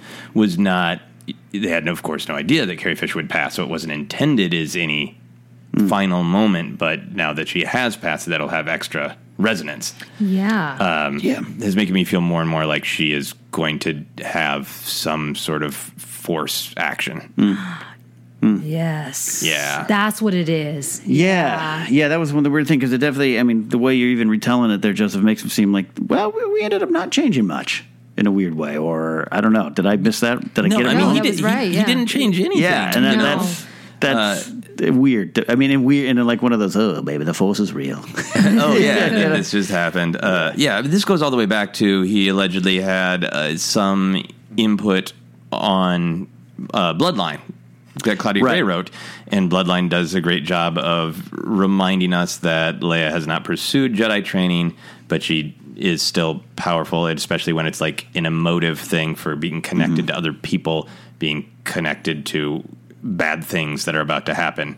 So if her connection is with Poe, if she somehow, by being very intuitive, saves the day at the end of the movie, that would be a powerful, unintentional send-off to the character to let her have a moment of, fist-pumping victory from the audience's perspective. We love that. Wow, yeah, that's exactly what he said. He said there's going to be an emotional reaction to what Leia does in the film. Yeah. So it's going to be big. Yeah. But I loved how Oscar Isaac also talked about how Carrie would sing old songs and they would waltz on the set wherever they were. Yeah. So special. And that Leia has taken on Poe as kind of like a surrogate son. And in some ways, it kind of felt like Oscar Isaac was that with Carrie as well. Like they had that special connection. It's really neat. So sad. So sad, but beautiful stories at the same time. And it's possible, they keep a lot of it out of this article, but a strong hint that Laura Dern's character, Vice Admiral Amilyn Holdo, is going to have some importance and a history with Leia too, which is interesting because it's not a character that showed up in Bloodline or something. I would have expected some of that, but I like that we're going to have a new backstory to learn of how these two characters. Yeah. Do you guys have any theories of what Holdo's perspective or conflict is going to be with Leia? I think it might be because she's in the Resistance, right? Yeah. Right, she is. So it's like it can't be that it's like a partisan Rebel Alliance thing, but it could be. Yeah, it could be that Vice Admiral Holdo looks like a woman of action in some of these shots here. She's not just in a fancy dress at parties, you know what I mean? And so it could be something like that. Be interesting to dive into that. Yeah. Especially after reading Battlefront 2 Inferno Squad, which we're going to talk about more next week. Yeah. You have any theories or desires even, Jennifer, of like what you want her role to be? Yeah, I'm not quite sure because judging from the teaser or the footage that we saw, it seemed like she had a really genuine relationship with Leia, but they were hinting in the Entertainment Weekly article that things are not as they seem and that everyone's in a pressure cooker. Yeah. So it was like maybe she's under some sort of pressure. She wants something from Leia that Leia doesn't want to give her. She's asking for demands or, I'm not quite sure. But there'll be more to her than just... Yeah, I feel like one of the really interesting things that is going to make this different from Empire, because like they even say in this article, Ryan Johnson is saying, like, well, there are a couple things just structurally, the Resistance gets attacked at the beginning. Our heroes split off. Right. One of them is under Jedi training. What are you going to do? But it's not a carbon copy. I think one of the exciting differences is there's no government, and we have to be in the middle of the war for control of the galaxy. And like Empire, the war was in the background for the most part, and we're following the personal adventures of our main band of heroes. So I wonder if Holdo isn't something almost like tactical or philosophical about the Resistance is going to live or die based on their next tactical choice. Right. Or maybe it's even like a thing where like Leia's still about like, well, Rey is going to come back with Luke, so then I think we should plan this way. Right. And if Holdo's just like, you and your Jedi BS, you Lady Vader, daughter of Lord Vader, you and your Force stuff, shut up. Here's what we're doing, just with boots on the ground, real world stuff. Right. Could be. Yeah. I like that. I like that. That'll be a big difference in that. And then speaking of, somewhat similar, but it's going to be executed different, I'm sure. Benicio del Toro's character, DJ Slicer, we don't know much about him. I don't think we still know much about him. No, we don't. Which could just mean he's just a small part of this story, or there's something more serious. I don't know. What do we think? We know that he's going to be a part of the mission with Rose and Finn at the casino. But then they said, well, how does he become a part of that mission? Did they free him? Did they meet him there? So I was like, oh, I didn't think about that. Okay. We also know that he's a code-breaker. Yeah. That he's the best in the galaxy. He's familiar with the underbelly of the galaxy. He doesn't take sides. I loved Kelly Marie Tran was saying that acting with Benicio del Toro as the character felt like there was a tiger in the room. Ooh. Yeah, I love that. Yeah, I like that. And that she always had to be watching him. So, and that's him as an actor. Like, I think he's fantastic. Yeah, I mean, that's the mark of a great actor is that everything is unexpected. So I think that's going to be exciting to watch. Yeah, this idea that DJ's an enigmatic figure whose tattered, threadbare clothes and lackadaisical attitude conceal a sharp mind and expert skills. And a lot going on with this little character. But, I mean, I think I want it to be bigger. Yeah. I hope it's bigger. I think this is going to be one awesome scene in the basement of Canto Bight. They get some information from him, and that is about it for now. You're exactly for now. For now. But yeah, I think you're right. Connected. Yeah. But it's great to have someone like him, and again, just because you you have a great actor doesn't mean you have to use the character at every scene or every part of the story. You know, that's what you're getting. You're getting these good characters to be spices on this meal, and I'm okay with that. Yeah. But again, my anticipation for Canto Bight and whatever's going on there is high. Yeah, it's going to be one of the best parts for sure. And then we have Ray.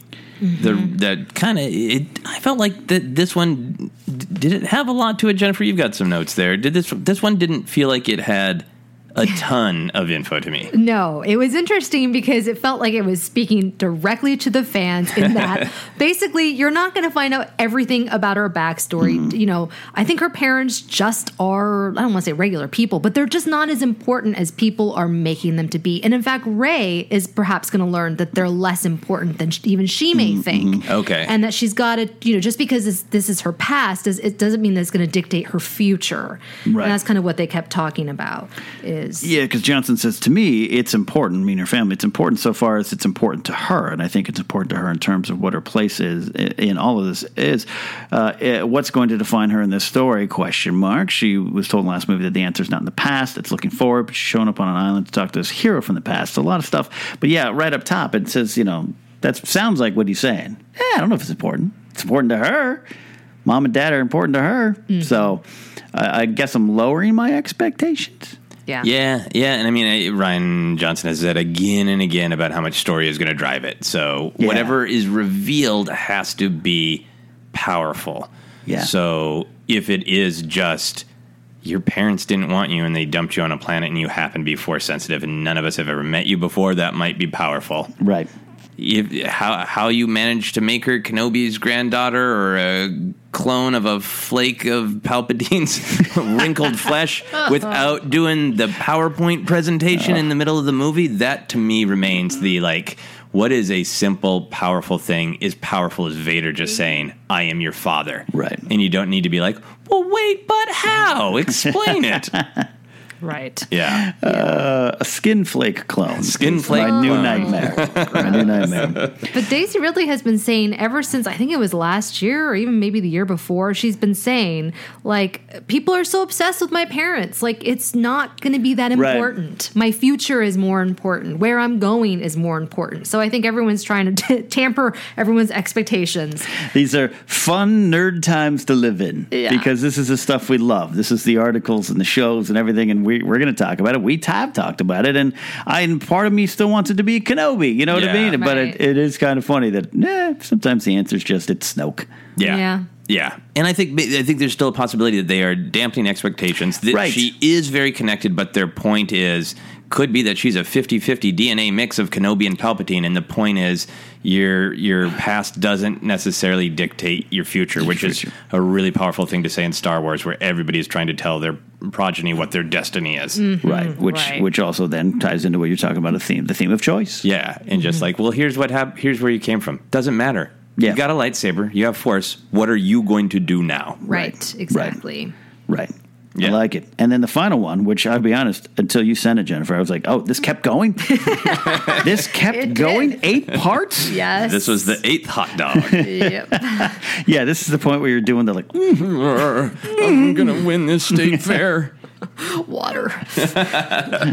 Give me sugar and water. So this one is just a dump of and the rest. And the rest. Uh-huh. Yeah. Because it's about Kylo Ren, Phasma, Chewie, and Maz, right? Right. And Maz, who we're not, not going to get as much of her. That's about I wasn't expecting to get a lot of her. Yeah. Jennifer, you got good notes, as always. Yeah, so with Kylo Ren, the big question was, how has he dealt with murdering his father? That's the question that he's going to be wrestling with.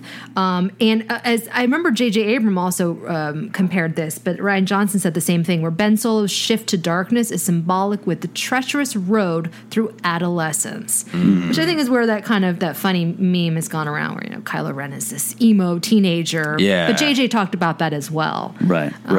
So yeah, seeing how he's navigating that, and also that he's going to be like a typical teenager. He's going to push away from things that are familiar, things that that his parents basically wanted him to do, or that his family wanted him to do, and he's rebelling against that. Oh, Kylo. But that's not anything new, right? I mean, that was No. I mean, I think maybe they might tease something interesting out of, from the audience's perspective, he had it pretty great. Yeah. Had two parents that we really admire. So not just, I killed my father in the general mythic sense. Like, you didn't kill a father. You killed Han Solo. Right. And Rey, even already in The Force Awakens, they had a little bit of a back and forth about that. Right. You were so lucky to have parents, and Rey sees Han as this great father figure. Right. So maybe he has a little bit of a mirror moment where, like, I had it pretty good, and I rebelled against nothing. Right. That's good. Right. And I'll say this, though. I like his spaceship. Oh, Spaceship right. Sure, that great. was new. Mm-hmm. The TIE Silencer, based off his granddad's TIE Advanced, for sure. A little bit of a TIE Interceptor look in there, too. You know what? You said it earlier, Joseph. If stuff's cool, that's part of Star Wars. It's a huge part. And that looks cool. It looks so cool. That was cool. That was something that was leaked, though, right? Wasn't that leaked It had been out for a little bit. A while ago? Yeah, unfortunately, that was a straight-up leak. Yeah. Oh, rumph. But then Captain Phasma, that was neat. Well, I mean, not really anything new, except that they basically were like, yeah, she's cool looking. Yeah. We like Gwendolyn Christie. Let's get her into action. Yeah, so she's going to do some actual fighting. Yeah, which is exciting. Yeah. Maybe without the helmet, because Gwendolyn Christie is such a great actress. She's got that pike. Oh, yeah, the pike. Yeah. Mm-hmm. Reading some stuff on the, we got the comic coming out. We got a lot of Phasma, the novels we know by Delilah S. Dawson, the comic book, which will show how she escaped from the trash compactor. A lot coming to this character, which is interesting. So we'll see. We know there's going to be more of her, but going forward, could this be a character that rises above the cool mask and actually has some importance? Yeah. Well, I mean, it sounds like, didn't they just explicitly say she is going to fight Finn? Yeah. Yeah, so that's right. That was new, yes. One of the just like straight up, here's what you can look for. This is coming. Yeah, and that to me, that either that happens second act when, they're doing their espionage, they're doing Canto Bight, or that leads to, if this is a little bit of a war movie, is the third act just really all of our characters coming together and going just Resistance versus First Order head to head, and that's one of the matchups in this big old event. Undercard of the main event. It's the undercard. Yeah, is it the undercard? Finn versus Phasma in a vengeance match. Yeah. You're clearly a writer, because that's totally it. Now I can see how it's all piecing together. That is definitely the third act. It's going to end with a lot of action, and then it's going to carry us into 9, which is going to be also a lot of action. Yeah. And I love the stuff about Chewie that he got here, that he is in mourning, but it's not going to be depressed Chewie. He's a little more volatile. I think he's going to eat this pork. No, I can't imagine. Yeah, I like the stuff on Chewie, because Chewie, we love Chewie, man. And when Chewie didn't get that moment with Leia, even Abrams admits, I should have done that. Yeah. So this is an important thing. He is out taking Rey, the future of the galaxy, possibly, to meet the old future, the old former future of the galaxy. So Chewie, to me, is never a throwaway character. Nope. I'm intrigued. All this pork stuff we're going to talk about here in a bit, but I'm intrigued by what's going on there. And that shot of Chewie at the campfire, which now I know is Chewie. I looked closer at the video after I initially thought it was Rey. Sorry, Daisy Ridley. I love that Chewie's still sitting around here. Yeah, I mean, I think Chewie, I like the way they're presenting this. Like, Chewie is your emotionally uptight parent who goes to the garage to fiddle with stuff. And, like, that's okay. Mom or dad are just working it out in the garage there. Yeah. And, like, we saw that in Empire. What is he? He doesn't just sit there in prison while Han gets tortured. He fixes 3PO. Right. And what does he do? He gets in the cockpit with Lando, and he just keeps moving, keeps his head up. And that's how he deals with his little Wookiee feelings. Yeah. Right. And I like to see that. It's like, well, I'm Rey's guardian. Got these porgs to mess around with. Just keep going. Just keep on keeping on. Keep on flying, Chewie. Yep. Yeah, right. Yeah, and Maz Kanata. We got some Maz, but not as much Maz, Jennifer. No, I'm glad that she'll be in the film at all, quite honestly. Right. But Rad Johnson said that she will show up for an important moment in the film. I don't know what that means. I'm just happy that we're going to see her at all. Right. Yeah, absolutely. And I wouldn't have expected her to be in there more. It would have seemed a bit much or an odd choice to be like, you guys like Maz? Now she's part of the Resistance. Like, let's keep her what we need, Yeah. Right. I'm good with that. Yeah, I still think she's Leia counseling. Leia counseling? Yeah. Yeah. Yep. That could work. Oh, I like that. I mean, that's what she does, is she helps people on their journeys, so yep. Yeah. That's my prediction for good old like Maz. So out of all this, a lot of information, a lot of stuff to break down, and sure, some of it leads us in directions with the plot. But I understand what Disney and Lucasfilm and everyone at EW is saying. We're not spoiling things. We're just setting the table. The dinner is yet to be served. Yep. But obviously, sometimes it gets a little catchy because a little touchy. Those we start getting taste for what is going to be served, and that's where it gets a little weird. But I love all the stuff. It looks good, Joseph. This stuff, it looks like we were saying earlier, it looks like cool Star Wars. It does look like cool Star Wars. Yeah, I like it. So shall we go into just a little bit of Porg and Porglash? Yeah, absolutely. And Joseph, I'll give the floor to you here. But yeah, Porgs emerged around the time of after Celebration, right? More D23. There was some leaked stuff. There was some leaked stuff, and then they were in the behind the scenes with their big coming out party. Yeah, that was the big hello world. But now the world fell for Porgs, and as the world sometimes does, there's a Porglash as well. Joseph, what do we have? Yeah, so we have, I think, initial holy mother, these Porgs are amazing. Look at they're cute, they're weird, and what? Luke isn't entirely alone. That lonely Luke Twitter feed is invalidated because he has space puffins. What? Love. And then, of course, people too much. And now we are, with all of this information, juicy information, we're mostly still talking about Porgs. If you just scan social media, nobody's going like, well, but who is Holdo? They're just, do you like Porgs? Are you mad at Porgs? Is it too much Porgs? So I just wanted to start by taking your Porg temperature. Right. Jennifer, you are ride or die Porgs, right? I am, but I understand why. Not that there's a backlash, but there is a lot of Porg fan art, constant references to Porgs. And I can understand that if you're not like in love with them, you might be like, all right, shut up about the Porgs. Yeah. You know, and maybe somebody's like, well, I don't even get the Porgs. Why are you guys talking about it? So I understand where the backlash is coming from. I really do. Okay, but no backlash in your heart. No, I love them. I think it's going to be a fun thing for us to enjoy. We're going to get some things. I'm not going to even go because there's already spoilers that are happening. You guys. Oh, you know Porg spoilers? I know Porg spoilers. Gosh dang it! Oh man, because the Porg mania is high, so people are trying to just find out everything they can about the Porgs. So you went to the Porg darknet? No, this was just on regular Twitter. Okay, and it's not a true spoiler. It's not really a true spoiler. But Porg TMI. Porg TMI. Okay, fair enough. Yeah. Ken, where are you at? I know you are funny as hell, and you have made your Porg jokes. Yes, and changed the conversation. But where are you at in your heart of hearts about Porgs? That you just touched on it right there. I was having fun and joking, and I actually like the Porgs. Yeah. I think they're cute. In reading how Rian Johnson came about them, that makes perfect sense. I don't think they will talk about the relation to Ewoks, but people tweeting about that or the new Jar Jar. No, unless that Porg is flying the Millennium Falcon. Yeah, then I'll farting. And farting and going, bee, yosa. Then I'll have a problem with it. But I don't think it is. I think it's just some, the fact that we have that book, Chewie and the Porgs coming out, means something happens enough to where they stand out and these pictures kind of come out and confirm it. Do I think Chewie's going to just gulp one down? No, absolutely not. Is it fun to say it? Is it fun because that's part of Star Wars fandom, is also poking a little fun at things? Yeah, absolutely. And then it just got it was our Porg backlash was already starting to go strong though, but which is unfortunately the natural wave of things. Yeah. Absolutely. Okay, I'm with you both. I like the Porgs. I think they're going to be. I was going to say a little flavor thing, but that sounds like another Eaton joke. Sounds like another. I think they're going to be a little flavor thing that gets expanded in Chewie and the Porgs, but I think they are fascinating in that it's Porg mania.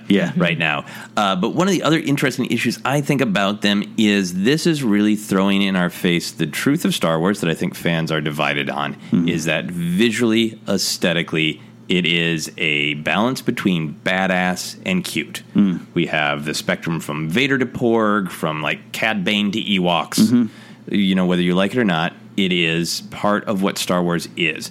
So do you guys feel like the Porgs are pushing the cute meter too far, and we need like more Praetorian guards to balance? Well, do you even agree with this badass cute balance that I'm proposing? I do. Where do you think the Porgs land? I do. I think the Porgs will be definitely more on the cuter side. It's that grumpy cat face they got going on. Yeah. And if they do more than chirp, again, which I think they're not characters, you know what I mean? Which is a big difference. But yeah, I think Star Wars has that fine fine line that I talk about, that mythical. It doesn't feel like Star Wars stuff, but to me, the Porgs feel Star Wars like. It doesn't seem out of the norm that on this little island planet in the middle of the ocean that there'd be these little like seagull, penguin, space puffins. Like, I totally get it. So, but there is, if this was an entire movie about that there wouldn't be the balance. So I absolutely think what you're talking about exists. The balance is 3 Praetorian guards to 2 Porgs. Okay. Took me a while to get to my math. Okay. Jennifer, how do you feel about, because you like quirky characters, you often gravitate towards the ones that are specifically cute, but you like plenty of just the kind of quirky, weird side characters. How do you feel about, are they too cute? Do we need cute? Are you mad when there isn't enough cute in a Star Wars movie?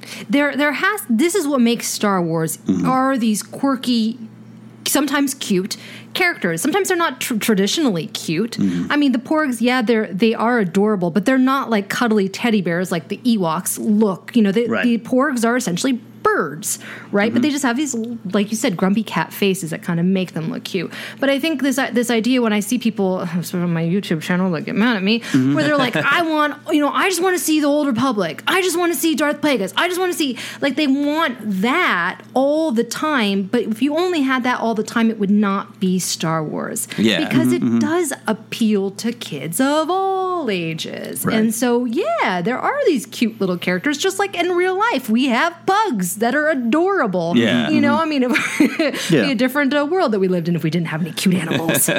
Yeah. So that's I think that there is a balance. I like the Praetorian Guards, but I love me some Porgs. And the fact that they coexist in this world together is what makes it Star Wars for me. Right. Yeah, I agree, and I like to see BB-8 was definitely on the cuter side of things, but not because he's a droid, not as anthropomorphized as an animal, and I think that's great. I like my Salacious Crumbs, who are like, you're a quirky, weird, full of personality, cute, maybe, arguably. It's a taste issue. Right. But then something like Porgs that are like, you are straight up cute. In a way, I like that, because we haven't had, we've veered toward that, but we haven't had it since, I don't think, the Ewoks, where it's straight up like, that's cuddly. Those are big eyes. They kind of belong on a Lisa Frank, poster Trapper Keeper, and I'm fine with that because I think that is a part of the balance. Right. I don't like it when people are just about Star Wars only if it is evil people in armor. Right. You know, that's a part of Star Wars, but so is cute things. Yeah. So the other thing I wanted to talk about real briefly, because I know we're getting long on this episode, what fuels the idea, do you think, that anything cute in Star Wars is a cash grab? I think just cynicism. Always has been to me. I don't think at any point did George Lucas say, I need to design plush toys to fight on Endor. I think, if anything, he wanted to show how the small bear-like creatures with no technology could help to defeat evil, you know? And I think and then along the way, it's a little something for kids. Same with Jar Jar. I knowing George that we do, he didn't need to design toys. He was already making a fortune off of toys that were spaceships and figures. I don't think there's any thought of that, and just like I don't think there is anything now. To hear Rian Johnson describe it, to read it, there's no way that was a cash grab, but it's going to turn into one, and then cynicism will take it down that path of, they just wanted plush Porgs. Yeah. Which, by the way, I want plush Porgs. Absolutely. Who doesn't? Yeah. I guess people who think it's a cash grab. Okay. Jennifer, how do you... I know this one has stuck in your craw. We've talked about it off air. Yes, it has. Because, again, people are commenting on my YouTube channel about the Forces of Destiny, saying that it's a cash grab, that they only made the series because they wanted to make toys. But I just don't, like you're saying, I just don't believe that that's what Lucasfilm does, where they sit, okay, so we got to make money, so let's design these cute little furry, bird-like creatures that are going to have big eyes and look like Grumpy Cat. That's not how this. It is story driven, and I think you're absolutely right. It's just cynicism, or that people just don't like it and they just want to cast it off as just it's just a cash grab because I don't like it. So it doesn't appeal to me. So it's only appealing to children. Right. I don't know. Yeah, I agree. I mean, I feel like I take all the creators at their word when we create it for verisimilitude because it makes sense. And then for me, cash grab is also just like I did a thing on my anchor station about it of like they want to tell really good stories, right? But they want to tell really good stories because they're a company that makes money. Yeah, and I think I am one of the artsiest talk about my feelings Star Wars commentators that are out there. I love talking about story, but I don't have any illusion that at the end of the day, Lucasfilm is a cash grab in our capitalist society. They want to make money. Yes. When they made action figures of Rogue One, of all of the characters who brutally died, that was a cash grab. Because that's what the company exists to make money. They make money if they tell a better story.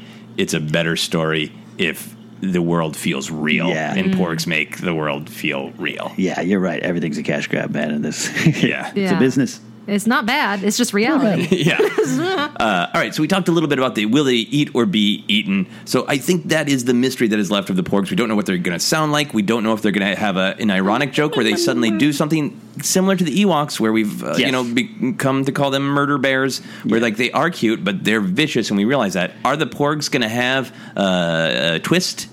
I think they're going to annoy Chewie, and he's going to try to eat one. Okay, he's going to take a bite. Or not eat, but fight. Like, there's a feather on his face for a reason, but I don't think he's going to take a big chomp. I think they're going to be like, beep, beep, beep, beep, beep, beep, and pressing buttons, and he's not going to. He's first going to be like, oh, I have a friend. Because Chewie's like that. Chewie, I could see petting their head. I could see, he was like that with the Ewoks. And then suddenly he's like, oh. Porgs. How do you feel, Jennifer? Do you think that we're going to have a surprise twist where there's a little something deeper, more vicious about the porgs? Yeah, I think Ken's right. But for my prediction, it's just that they're actually more intelligent. So they actually, maybe they actually, figure out with the buttons, oh, this one works that. Oh, and that one works with that. And so they somehow start piloting the Millennium Falcon. It's never going to happen. Yeah. My headcanon. Okay. Well, speaking of headcanon, that's my final porg question, and we'll move on to our audience questions. What is your wildest, don't think it's actually going to happen, prediction about the porgs? 12 porgs in a jacket make a Snoke. I like that. I like that. How about you, Jennifer? Nah, I like that one, too. You like that one, too? Yeah, porgs in a jacket. Or the porgs are related to Ewoks. Basic, and you can have therapy porgs. Oh, this is beautiful. This is strange. David Lynch seeing Ewoks vomit and a porg comes out. Disturbing. Yeah. I think there's a slim possibility that Chewie takes off with a porg. That's what that cockpit shot is about. That Rey and Luke come running down saying, look, we got our stuff sorted out. We need to get back to the battle. And he's like, sorry, porg, there isn't time to get off. You're coming around the galaxy with us. And then it's like ferrets if they go into the wrong ecosystem, destroy things. And the galaxy, episode 9 is the porg flu. Yes, the porg flu decimates the galaxy. All right. Well, there's a little talk of porgs and porg lashing. We go on to our audience questions, so keep these nice and tight. Absolutely. So we always take some from Facebook and Twitter and some from our Patreon. First up from Facebook, Jacob Hobbs asks, in one of several of these many books and journals that Luke has that may or may not have wisdom and knowledge about the Force, do you think Luke may stumble across the original prophecy of the Chosen One? How do you think he would interpret or perceive its application? It's a great question. Those books are going to be something interesting. I'm sure important, but I think more than anything interesting. Yeah. I love some of the lore from that Game of Thrones world I'm in. I love histories and lore. I love it. I think if it touches upon the prophecy, it's the fact that Luke thought Kylo Ren or Ben Solo was the chosen one when he was thought to be the chosen one, when his dad was thought to be the chosen one, could just speak to the nature of prophecies being continuously interpreted wrong and not right to begin with and all those kind of things. So I wouldn't mind seeing that. I could see it being delved into a little deeper in some sort of other book, though, not necessarily the movie. Yeah. How about you, Jennifer? Somebody posted on our Facebook page like that maybe the prophecy changes from generation to generation. I like that idea. Oh, yeah. This was Luke's interpretation that Kylo Ren was the chosen one. And it fits for me that Luke would be like, I'm not the chosen one, guys. Right. It's not me. It might be this guy. Right. Yeah. Exactly. Yeah. Or, I think if he finds a bunch of prophecies or he found in the past and he keeps interpreting them as, the key is kindness, the key is family, it would only make him feel worse about Kylo. So maybe there's that. But I do think there will be an element of that. That's a great question, Jake. Next up, Dave Clarkson at SW Apologist. Do you think they back up the files for all droids? Could we get a comeback from K2? R4? So sad. Right? That would make some sense. Right. I mean, we got a lot of droids in Star Wars that plug into things. At the end of the night, you plug in and download some things. Yeah, why not? A lot of people thought K2, maybe because he did that with the other Enforcer droid, security droid, that maybe K2 lived on in another droid. Oh, and the other security droid. Yeah. I don't think so, but it's possible. A little search for Spock action there. All right. Because you got to imagine at one point you could take 3PO's brain and put him in another droid, right? Sure. Yeah, why not? Be like a hard drive. That's a great question. I mean, maybe there's like the iCloud. Yeah. Oh, the droid cloud? Yeah, the droid cloud. Yeah. Droid cloud, yeah. I mean, if we do that for our phones, of course you do that for your droid. Yeah. Or droid phone, right? Your droid phone. Yeah. I like this. I want to see this story. I want to see this story where 3PO basically gets his memory back. Mm-hmm. He's like, you wiped all of that from me? Oh, wow. Jerks. Yeah. It's a great question, and I think that would be a great story to tell. Here are the questions from our Patreon, Guillaume GB. And as always, if you want us to say your names correctly, send it the phonetic spelling to make sure we get it right. Do you think Lucasfilm Del Rey will publish a new canon book that will tie into the Han Solo movie the way Catalyst did for Rogue One? I'm a big fan of the Han Solo trilogy, written by A.C. Crispin, yes. And I would love to see some elements of those books brought back into canon. Thanks a lot for being awesome. May the Force and the whiskey be with you. Thank you. It will. Yes, and so it will. So, Jennifer, what do you think? Do you want a prequel novel to the Han Solo? Do you want a tie-in novel? What do you want? Yeah, I think that would be great. I think there is going to be a journey to the Han Solo film. I don't think it'll be as like great as Rogue One or now The Last Jedi, but I think we're going to get some stuff. Yeah, comics, novel. Yeah. Absolutely. It totally makes sense. We've already got the Han Solo 5-issue run. Let's go back to that time frame. That one was after New Hope, setting it up. And then, of course, we'll probably, Woody Harrelson's character might have some kind of backstory, might figure in, and maybe you get an author like A.C. Crispin to come back in, much like with Timothy Zahn, and here, do another shot. Because we did take a lot from this, if that ends up being true, or people like this, and hey, go for it. You understood Solo at this point, give it another go. Yeah, unfortunately, she's passed away. Oh, so well, unfortunately, then that's not going to happen. That won't happen, the comeback. But I think that respect for that trilogy, if they pulled a ton from that trilogy, I hope that they do kind of acknowledge it, give a shout out in the credits or in any sort of prequel book. I don't know if we'll get a prequel book because that'd be a prequel of a prequel, but I guess that's exactly what Rogue One is. Yeah, so and what Catalyst might have been. Yeah. Stupid me. Anyway, I hope that we get a Lando novel spinning out of the Han Solo movie. That's a good idea too. Yeah, but if we do get one, Ken, I think you're exactly right that we'll get something about Woody Harrelson's character to set up the generation before. Mm-hmm. Final question from our patron, Dark Lord Jeff, not Emma, real name. I would love to see more aliens in major roles in Star Wars movies. I don't need a Greedo movie. Actually, that's a filthy lie. I demand a Greedo movie. But I would love to see a movie that uses an alien in the same role as K2SO or Chewbacca. What species of alien would you want to see, and what type of main or support role? I think that's a great point, because in the books, there's obviously, I think, more aliens in key roles because it's just easier to do. The movies definitely seem to be humanoid-centric, as it were.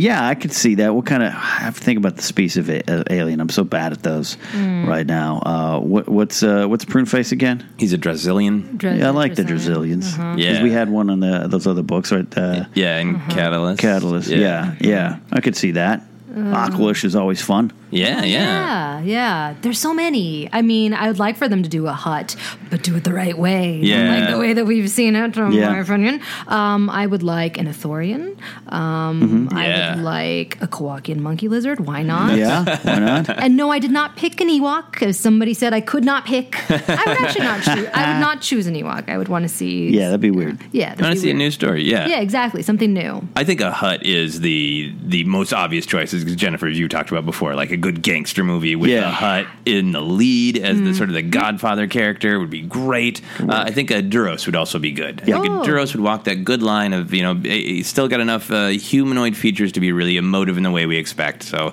I'll go Hutt or Duros. Thank you, everyone, for the great questions, as always. Great questions. We had a nice long show today, so you guys could dive into those Entertainment Weekly photos with us. We appreciate you along for the journey. Next episode, we're going to take a look at that Battlefront 2 novel, Inferno Squad, and a lot more, plus your questions. That's what we like to do here. Don't forget, you can reach out to us on Twitter at Force Center Pod. Find us on Facebook, like the page there. We have our individual pages we'll tell you about here in a second, but we are on Patreon.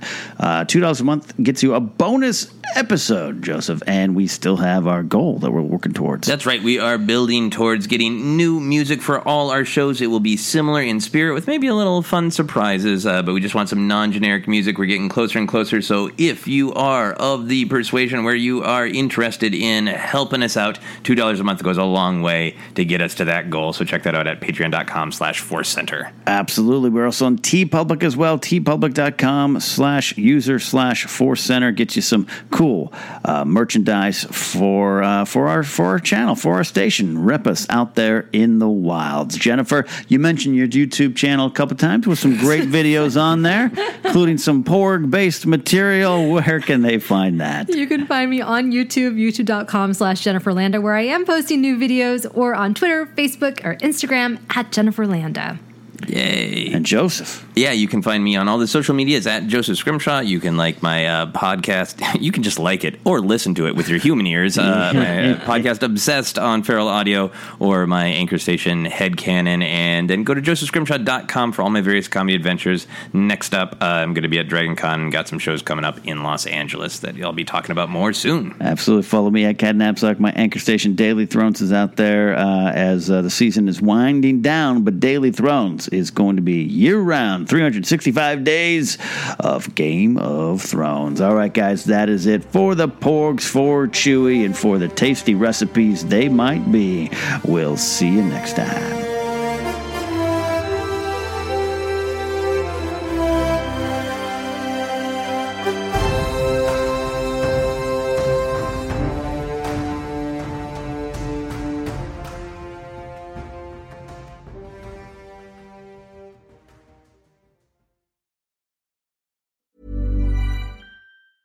Mom deserves the best, and there's no better place to shop for Mother's Day than Whole Foods Market. They're your destination for unbeatable savings, from premium gifts to show-stopping flowers and irresistible desserts. Start by saving 33% with Prime on all body care and candles. Then get a 15-stem bunch of tulips for just $9.99 each with Prime. Round out Mom's menu with festive rosé, irresistible berry chantilly cake, and more special treats. Come celebrate Mother's Day at Whole Foods Market. Hi, I'm Daniel, founder of Pretty Litter. Did you know cats tend to hide symptoms of sickness and pain? I learned this the hard way after losing my cat, Gingy. So I created Pretty Litter, a health monitoring litter that helps detect early signs of illness by changing colors, saving you money and potentially your cat's life. Pretty Litter is veterinarian developed, and it's the easiest way to keep tabs on your fur baby's health right at home. Go to prettylitter.com and use code ACAST for 20% off your first order and a free cat toy. Terms and conditions apply. See site for details. Mom deserves the best, and there's no better place to shop for Mother's Day than Whole Foods Market. They're your destination for unbeatable savings, from premium gifts to show-stopping flowers and irresistible desserts. Start by saving 33% with Prime on all body care and candles. Then get a 15-stem bunch of tulips for just $9.99 each with Prime. Round out Mom's menu with festive rosé, irresistible berry chantilly cake, and more special treats. Come celebrate Mother's Day at Whole Foods Market.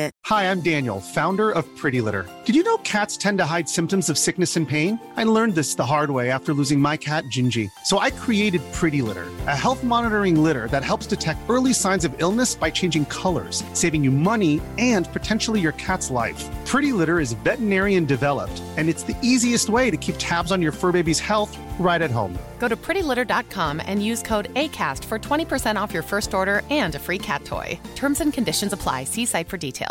Even when we're on a budget, we still deserve nice things. Quince is a place to scoop up stunning high-end goods for 50 to 80% less than similar brands. They have buttery soft cashmere sweaters starting at $50, luxurious Italian leather bags, and so much more. Plus, Quince only works with factories that use safe, ethical, and responsible manufacturing. Get the high-end goods you'll love without the high price tag with Quince. Go to quince.com/style for free shipping and 365-day returns. When you make decisions for your company, you look for the no-brainers. And if you have a lot of mailing to do, Stamps.com is the ultimate no-brainer. It streamlines your processes to make your business more efficient, which makes you less busy. Mail checks, invoices, legal documents, and everything you need to keep your business running with Stamps.com. Seamlessly connect with every major marketplace and shopping cart. Schedule package pickups and see your cheapest and fastest shipping options from different carriers, with rates up to 89% off USPS and UPS rates. And with the Stamps.com mobile app, you can take care of mailing and shipping wherever you are. Make the same no-brainer decision as over 1 million other businesses with Stamps.com. Sign up with Code PROGRAM for a 4-week trial, plus free postage and a free digital scale. No long-term commitments or contracts. That's Stamps.com. Code PROGRAM.